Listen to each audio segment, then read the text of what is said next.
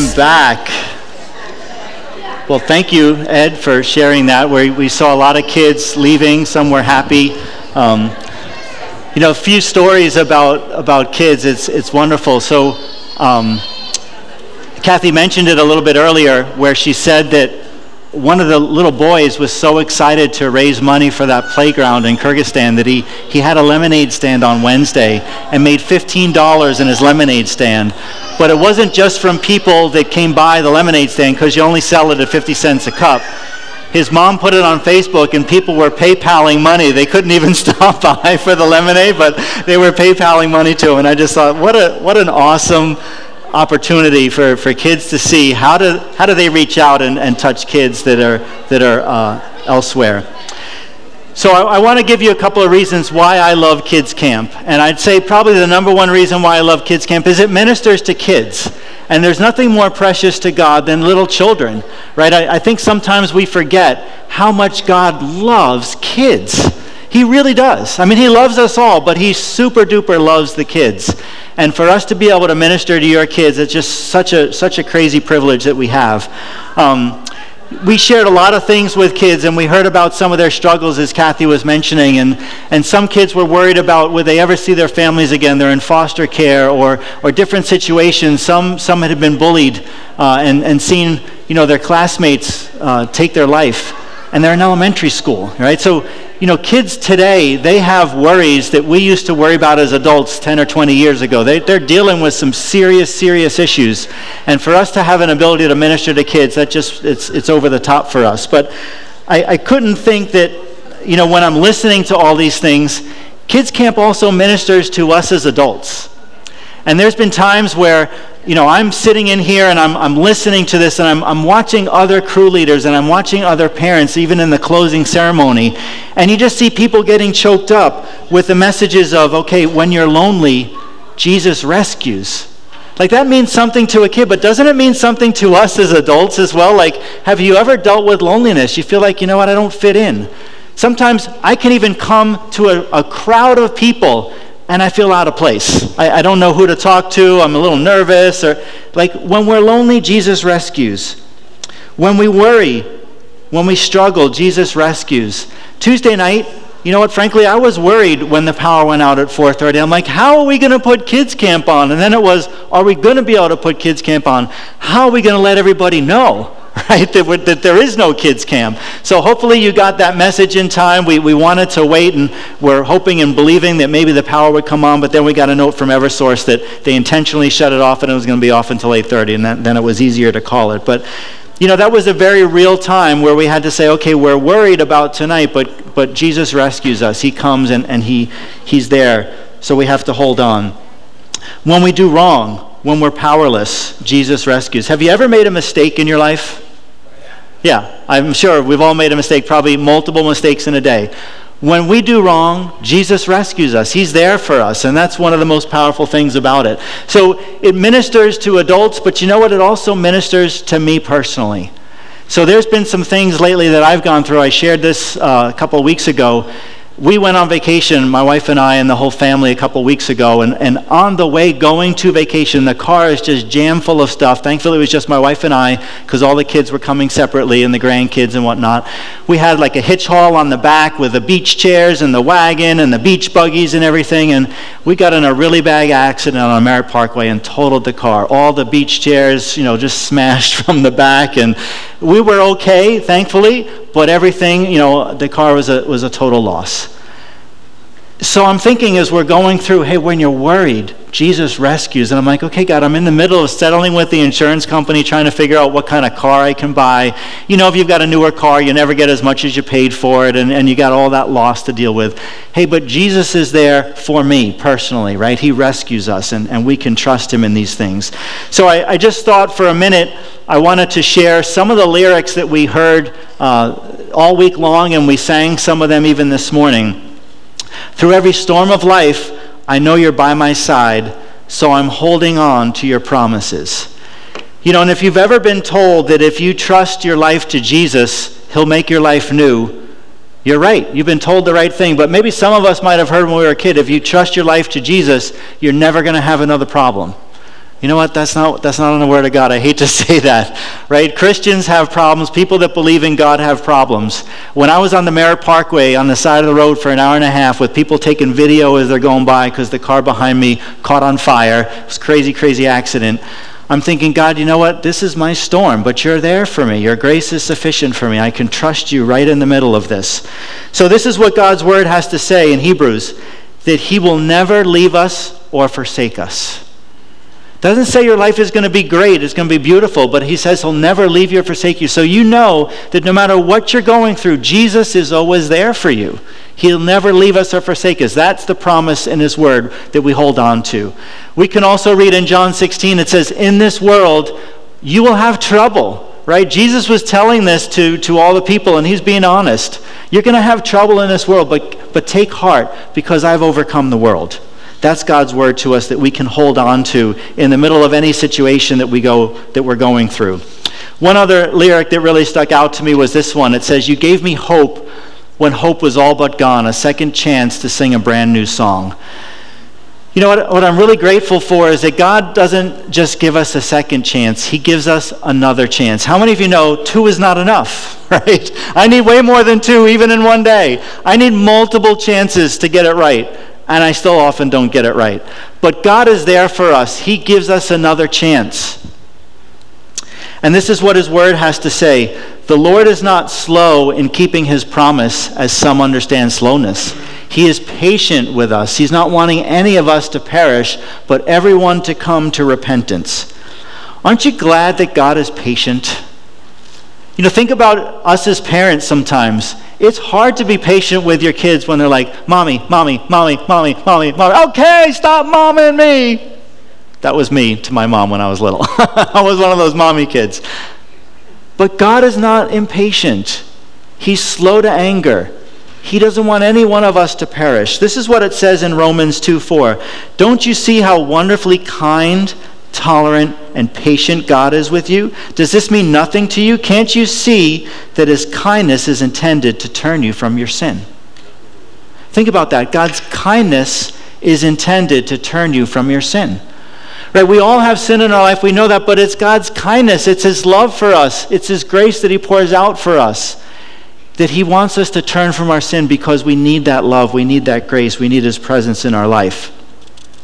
So I know that as we go through kids camp and we sing all these songs, some of you may be thinking to yourself, well, Greg, that's great for the kids, and I'm sure it ministered to the kids, and I'm happy my kid was here. But you don't know what I'm going through. Like, I see the words, you give me hope when hope is all but gone. But if you knew my situation, maybe you'd agree with me, hope is almost all but gone. Right, well, I want to go beyond just the words and the lyrics of the songs and talk about some realities that we see and get to this message about which criminal are you. And I want to talk to you about a story of 3 criminals.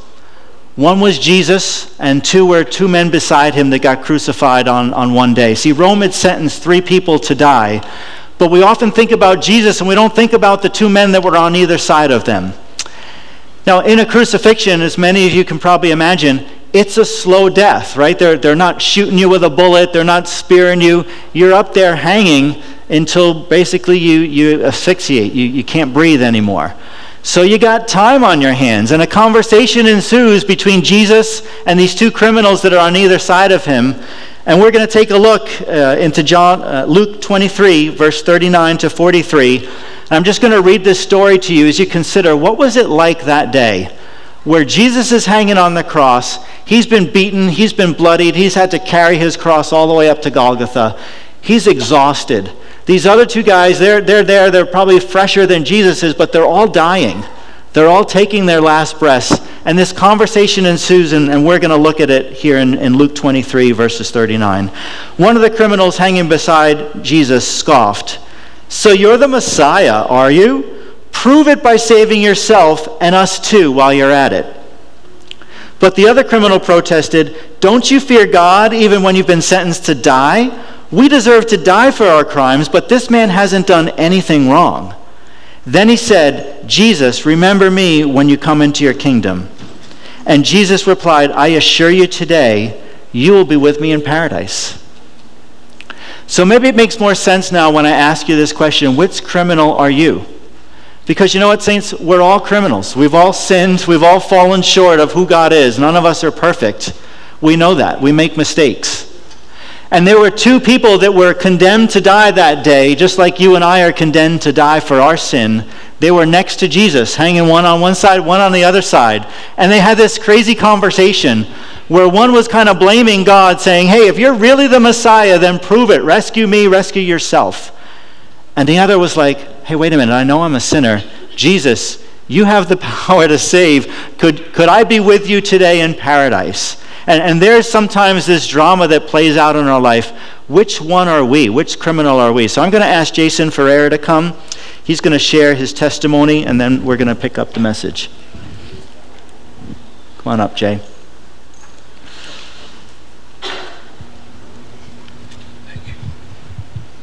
Good morning, Shiloh. Good morning. All right, so first off, you are very hard to follow up on. I'm serious. Coming behind you doesn't make anything easier. So I've been thinking a lot about what I'm going to say. Said some things first service to kind of change it up a little bit, bring it in. But so first service, we talked a little bit about bullying. Bullying is what kind of started my downward spiral in life. I was bullied a lot.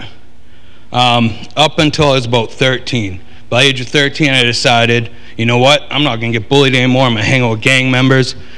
No one's going to bother me. I'm in a gang. I was selling guns. I was selling drugs, doing a lot of things I shouldn't did. I did this most of my life until I was about 19. And first thing, also, I'm going to disclose with you, everything I'm giving you is complete transparency. My fiance's back there and hasn't heard a lot of this in my life, so I want you guys to know that. So 13 through 19, it was fighting, it was gangs, it was drugs, it was everything that you can think of. Never once in my life did I stop to think about Jesus. Was there a Jesus? Is there a God? Anything. Life just continued down. 20, I kind of was like, you know what? I'm not going to, sell drugs. I'm not going to get involved in gangs anymore. That made me a good citizen. 25, I went to jail for my past discretions. In that time, I had to see my daughter who was just born through glass. Definitely not a way you want to ever remember any part of your child's life, I promise. At that time, I was in jail. I wasn't reaching out to God. I was looking for people to blame. Everyone else besides me. I wasn't looking for that hope. I wasn't realizing that Jesus, no matter what we do in life, truly does rescue us, like Pastor Greg says, no matter what. So I had my own way of thinking. After my kids were born, I got out of jail. I started to really kind of try to reacclimate my life a lot. Didn't do so well. Failed. Started to recognize, all right, I got to do something differently. My brother was murdered in 2013. Just walking down the street. Someone wanted his wallet. He didn't want to give it. They shot him. Killed right then and there. Now I got God in my life because now I got someone to blame besides the shooter. I was angry. I cursed God. I had to do anything I had to do to make myself feel better. Now God's here. A year later, I was hit by a car going over 100 miles an hour on my motorcycle and hit a guardrail. I broke everything. When I say everything, I mean my skull, my face, my neck, my back, every rib in my body. Both my lungs were punctured and collapsed. I had brain damage, broke my whole face, my clavicle, my shoulder, my legs, I mean everything. Flatlined on the side of the road. Somehow, miraculously, after 4 minutes, they got me back. Flew to Boston. 39 and a half hours of surgery in there. I became brain dead, unresponsive, so they put me on life support. I was in a coma. During that time, being in a coma, who knows what was going on, but from what I heard, my family was always there. My mother, who always believed in God, huge prayer about everything, just sat and continuously prayed while doctors kept telling her there's no hope. Pull the plug on your son, so on. My mother, luckily, knew Jesus rescues. The doctors wanted her to donate my organs. She wouldn't do it. She said she's going to be there. I was in a coma, not for a day or a couple hours, for weeks at a time. Nothing, unresponsive. In my coma, my family, doing a little praying around me. My mother got up to go get some coffee. During that, my family heard me start talking to my brother. And I'm brain dead, unresponsive. There's no way clinically that someone can come back from this. Started talking to my brother who was just killed. The last thing they heard me say was, Mark, you sound really stupid. I am looking right at you. My eyes are open. My eyes open. Like, I wish I could make this up. My eyes open. So now I'm back from the coma. They say, well, it just could be responsive. We don't know, doctors. No. I came back. Again, at that point in my life, I still didn't realize how much Jesus truly rescued me. Not even a little bit deserving of this guy. Not even this much. At least that's how I felt. I didn't realize how deserving we all truly are. So I get out, and they tell her, well, he's awake, but we don't know if he's going to come back to normal, and he's probably never going to walk again, because what a lot of people don't know is I also crushed my C7. The C7 is a vertebrae in spine that cripples you. I was never supposed to walk again. I couldn't feel them doing the little probe tests on my feet. Pretty good today. So at this point in my life, I really started to turn everything around and truly started to realize, now I have someone to thank. Not just blame for all my problems, to thank. Because I was someone that my life was so down, and it was all my actions, of course, but I was so down and dark in my life that I never truly realized how much Jesus loved us. And I can't say enough how much he truly has rescued me and continues to do so on this day. I mean, everything in my life just continuously gets better. Now, there's still obstacles. The closer I got to Jesus, I also realized there's a lot that keeps coming my way now. But if I keep staying where I am and staying with Jesus, I keep getting better and better. My life truly just keeps getting better and better. And now at 35, I can look back through all those troubling days. I mean, I was shot twice in my life at 16 and 19. And all the times where I was blaming there's no God, there's no this. Wow, you know what? He was there. Oh, wait a minute. This didn't happen. This happened, but that didn't. He was there. So now I can truly appreciate and realize that Jesus, no matter what we do, he ain't ever given up on you, and he 100% rescues you. So because of that and because of all of you here, like, I am here, I'm the man I am, and the man I'm truly be able to become. So I want to thank all of y'all, and I got to do this for Blake. So once again, Jesus rescues. Hold on! Thank you, guys.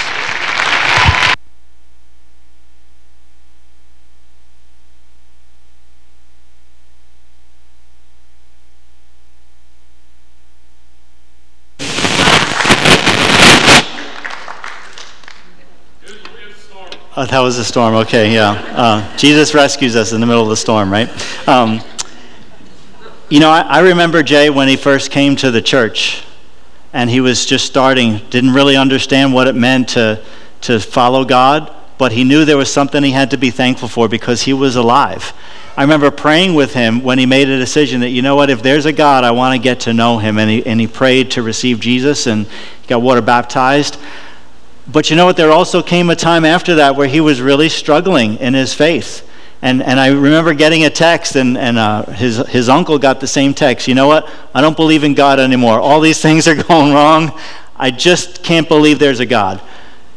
And we started to show him, okay, this is what the Word of God has to say. You got to get grounded that, okay, just coming to know Jesus doesn't mean your life is going to be better in an instant. Doesn't mean every situation is going to turn around for the good instantly. Something I've always remembered is making chocolate chip cookies when I was younger, right? And if you've ever made a chocolate chip cookie or sat with your mom making chocolate chip cookies, you know they got a lot of ingredients that you have to put all together, right? And what's that one thing that all kids love to have when they're making chocolate chip cookies? They love to have the chocolate chips, or they love just the cookie dough, even before you bake it, right? But if you take a chocolate chip or you take cookie dough, that tastes amazing. Did you ever try to taste flour on its own, or taste the vanilla extract on its own? Tastes awful. But yet all those ingredients are necessary to make chocolate chip cookies, right? You can't have a cookie without all those things. And sometimes we'll look at the situations in our life and say, this stinks. You could use a more explicative word if you want, but this stinks. It's like vanilla extract. It doesn't taste good. But you know what? God is still in the process of making chocolate chip cookies. Or substitute your favorite meal or whatever. But not every ingredient in life is going to be good. But God says he's going to work all things together for his good and for our good. So now I want to get back to this thought. Which criminal are we? So the first criminal said this, "So you're the Messiah, are you? Prove it by saving yourself and us too while you're at it." And some of us may not even know God, or some of us may look at God and want to blame God like Jay did and say, you know what, Jesus, if you're on the cross and I'm on the cross, then you should do something about it. You should take yourself off and you should take me off the cross. Right? And that may be the relationship that you have as you think about God. But the second criminal, he approached God in a different way. He's like, no, you know what? There's something about God I need to understand and I need to appreciate. And he scolded the first one. Said, "Don't you fear God even when you're dying? We deserve to die for our crimes, but this man hasn't done anything wrong." And then he went to Jesus and just, "Jesus, could I be with you today in paradise?" So which one are we today? Are we the skeptic that's looking at Jesus and saying, you know what? I'm not sure if you're real. I've not seen your power. I've not seen you really do anything in my life. You don't make sense. Maybe that's where you're at today. And you know what? It's okay to be at that place, to be honest with God, but I want to let you know, just like Jay's story, you don't have to stay there. Now, you may not have as crazy a story as Jay. You may have not been shot twice and been in a coma for months on end and broken every bone in your body, but we all go through stuff that causes us to wonder and causes us to question. What is it that might be causing you to wonder or question? Is there really a God? Or what about the second criminal here that said, you know what, I understand you, Lord, and I know I have a need for you. But I want to point for a minute to the third cross, which was Jesus, and ask this question: why did Jesus have to die? Like, God, really? Would you ever take, if you've got a number of kids, I've got 4 kids, I can't even imagine having one kid that did something so wrong they need to die and saying, okay, you know what, you're not going to die, instead I'm going to sacrifice this other child of mine in your place. That's like a no-win situation. Why? How could God the Father ever sentence Jesus to die? But see, what happened on the cross was Rome sentenced 3 people to die, but God sentenced Jesus to die. And maybe you never heard this growing up, that God sentenced his one and only son, Jesus, to die on the cross for a reason. See, this one criminal that said, Jesus, if you're real, prove it by getting off the cross. You know what, I'd submit to you today, Jesus proved it by staying on the cross. He didn't have to stay there. He was fully capable of saying, you know what, boom, I'm busting out of this joint. And he could have saved himself. But because of his love, he bore the sentence from his Father to die, to bear my sin and your sin. So where do we see this in God's word? This is what we find in Isaiah 53. All of us, like sheep, have strayed away. We've left God's path to follow our own. Yet the Lord laid on him the sins of us all. You know, and the message of the gospel is this: God has a path for each one of us. God has a plan for each one of us, that we would go through life in a way that would glorify him and show others his presence. But you know what? Many of us have strayed. We've never known him. We've never come to him. We've not been brought up that way. And we've left God's path to follow our own path. God sent his son Jesus to die in our place. That's what it means when it says that the Lord laid on him the sins of us all. So all of my sins on Jesus' shoulders. All of your sins on Jesus' shoulders. All the sins of the people that have lived before us on his shoulders. All the sins of the people that are going to be born after us on his shoulders. In one day, Jesus bore the sin of the world on his perfect body, so that he would make a way that we could find eternal life by looking at him and believing in him. So this is what it says in the Gospel of John, verse 3. It says that God loved us so much that he sent his only son Jesus to die, that if we would believe in him, we would not perish, but we'd have eternal life. So a lot of us may think, you know what? I believe in God. Yeah, I know Jesus. I believe in him. Well, you know what? Or sometimes I'll ask people, do you believe in God? And they'll tell me, well, I come to church every Sunday. And that's wonderful that you come to church, but if I slept in my garage overnight, it doesn't make me a car. Coming to church doesn't make you a believer in Jesus. It just means that you're sitting with us in community. But there's got to be a point in all of our lives where we have to say to the Lord, you know what? Would you take me in paradise today? Could I be in paradise with you? Just like that one criminal. We're all criminals, but would you reach out to Jesus and say, Jesus, I need you. I need you to rescue me. Because if we don't ask him for rescuing, we are those sheep that have strayed away. We are those sheep that are following our own path and walking our own way. So let's think about this word believe for a minute. When Jesus says, or when God says in his word, if you believe in my son Jesus, you will be saved. I grew up in the church. I grew up in faith, believing in God. But I didn't understand that what the word believe really means, that it means something more than just believing in a God. Right? And I remember years ago when I was younger, my family took a trip to Niagara Falls. I don't know if you've ever been to Niagara Falls before or not. Anybody been to Niagara Falls? Yeah, it's a wonderful place. I suggest you go visit. So if you ever go to the little gift shop and start to read the book that they have about the history of Niagara Falls. And you'll find, I think it was back in the 40s, there was this guy for a promotional stunt. He decided to stretch a tightrope wire across the falls. And he was walking with a big pole across the Niagara Falls, no net, as a promotion. And like a lot of people had gathered, and I know recently there was someone else that did this stunt, in the last couple of years, but this is back in the 40s this guy was doing it. And he's walking with a long pole, walking across the tightrope wire, and he makes it all the way across the falls. So when he gets to the other side, he's going to do it again, and he says to his manager, do you believe that I can walk across the falls? And his manager says, well, yeah, I've seen you walk skyscrapers. I've seen you walk this. You just walked it in the last hour, and now you're going to walk it again. So then this man says to his manager, well, if you believe that I can walk across the falls, I want you to climb on with me piggyback. Okay, that's a whole different kind of belief. You understand what I'm saying now? So you want me to do what? You want me to hang on to you piggyback and go across, well, you walk across the falls. Yeah, I don't know if I believe in you that much. But they've got a picture in the gift shop. I wish I had it in my slides. But they got a picture of this guy walking across the falls and another guy holding on to him piggyback. And they both went across the falls that day. Unbelievable. But that's the best example I can give you of what it means to believe in Jesus. It's not a head knowledge belief. It's a belief that you say, God, you died on the cross for me. Now I'm going to live for you. I'm going to give you my life to live for you because you have a path for me to follow.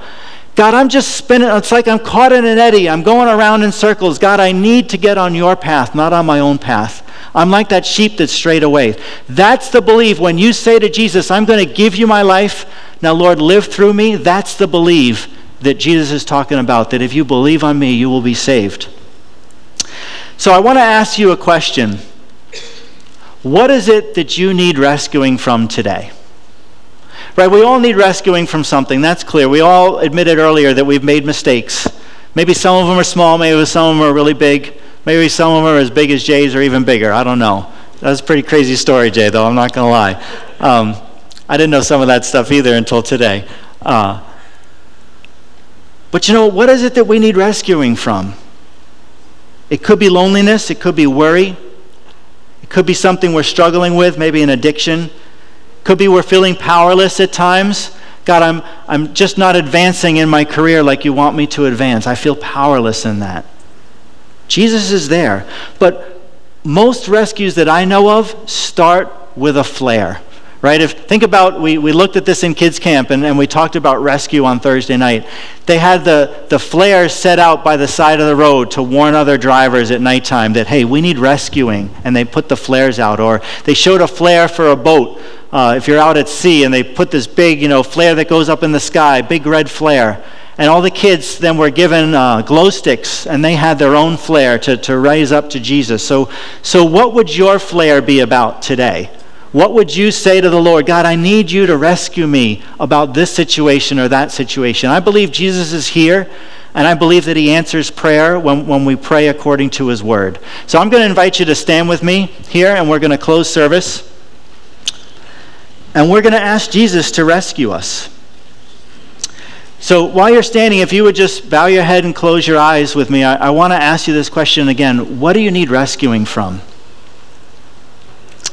Maybe there's never been a time in your life you'd say, Greg, I've believed about God, but I've not believed in him like you just mentioned, where I've given him my life. I've never prayed to say, God, I know I'm a sinner. Would you forgive me of my sins? Jesus, I want to be in paradise with you. If you've never prayed a prayer like that, if you've never started a relationship with Jesus, Jesus died on the cross for you because he wants a relationship with you. Not that you go to a church, but he wants a relationship with you, and that relationship has a starting point. The starting point is when you give your life to him. So if you've never prayed a prayer like that to give your life to Jesus, would you raise your hand so I could pray with you? Thank you. I see that hand. Is there anyone else? Raise your hand. Thank you. Thank you. See that hand. Anyone else? Would you raise your hand so I could pray with you? Thank you. All right, you can put your hands down. And next I want to ask this question. If you need rescuing from something, if you know Jesus today, maybe you've walked away from him, or maybe you're just going through life and you're tasting vanilla extract right now, and it's bitter and it's awful, and you need God to rescue you from a very specific situation, I want to pray for you as well. Would you raise your hand if you've got a specific situation in mind? Yeah, I see hands coming up all over the place. So you know what, saints? I can only believe in God's word, and I can only operate according to God's word. That God's word says that if we believe in him, if we can believe in him in our heart and confess him with our mouths, that we will be saved. So I'm going to ask all of us together to repeat after me in a prayer, because this is our confession to God. We're saying it out loud because we're confessing it to him, to just put our faith in him. So would you pray with me, and let's believe in Jesus together. Dear God, I thank you that you sent your son Jesus to die on the cross in my place, to pay the penalty for my sin. God, I'm sorry for my sin. I ask for your forgiveness. Jesus, I want you to live in my life. Show me the path you have for me, God. I choose today to live for you. In Jesus' name. In Jesus' name. You know, so saints, if you've prayed that prayer today, I believe today is the start of a new relationship with God. And I want to help encourage anyone that's prayed that prayer. I've got a book I want to give out to you. If you come up after service, we're going to have people here praying for you. It's called Living in Christ. And it explains more about what it means to follow after God and to live for him. And it gives us hope in how to live for him. So if you've prayed that prayer, I'm asking you to come up and receive one of these books today. There'll be people here afterwards. But now I want to go into prayer and pray for those of you that raised your hands about a specific need. So let's go back into prayer together. God, I thank you for each hand that was raised, Lord, about a situation or a circumstance that they're in, God, where they need your rescue. God, we're shooting up our flares today, oh God. We're shooting them up, Jesus, and we can only ask you, God, that you would provide grace to help in time of need. Lord, Hebrews says that Jesus is a high priest that knows our weaknesses. He bore all the temptation and all the sin on his back. He knows what it feels like to be going through what we're going through. So God, we come to you today, and I ask that you intervene, God. Lord, would you see our flare? Would you come in a very present way? Lord, your word says clearly, God, that we should be anxious for nothing, but with our prayer, we turn the situation over to you, and you will give us the peace that passes understanding. So God, we take these situations and we put them at your feet, Lord God. We turn them over to you, God, and I ask for the peace that passes understanding. I ask for your grace. I ask for your love to come and fill each heart, God. Lord, we thank you that your burden is easy and your yoke is light. So God, if we're feeling the crushing weight, we're taking on something that you haven't intended us to take on. We turn these burdens over to you. We lay them down at the foot of your cross, God. Lord, you lift the burden from us, God. Show us your path. Show us your way out of the situations that we're in. We trust you in these things. In Jesus' name we pray. Amen. All right, you may be seated. I've got one other gift I want to give out today. If you're going through one of those moments where it just feels like the weight of the world is on you and you need Jesus to rescue you, this is another book I want to give to you. It's called 30 Discipleship Exercises.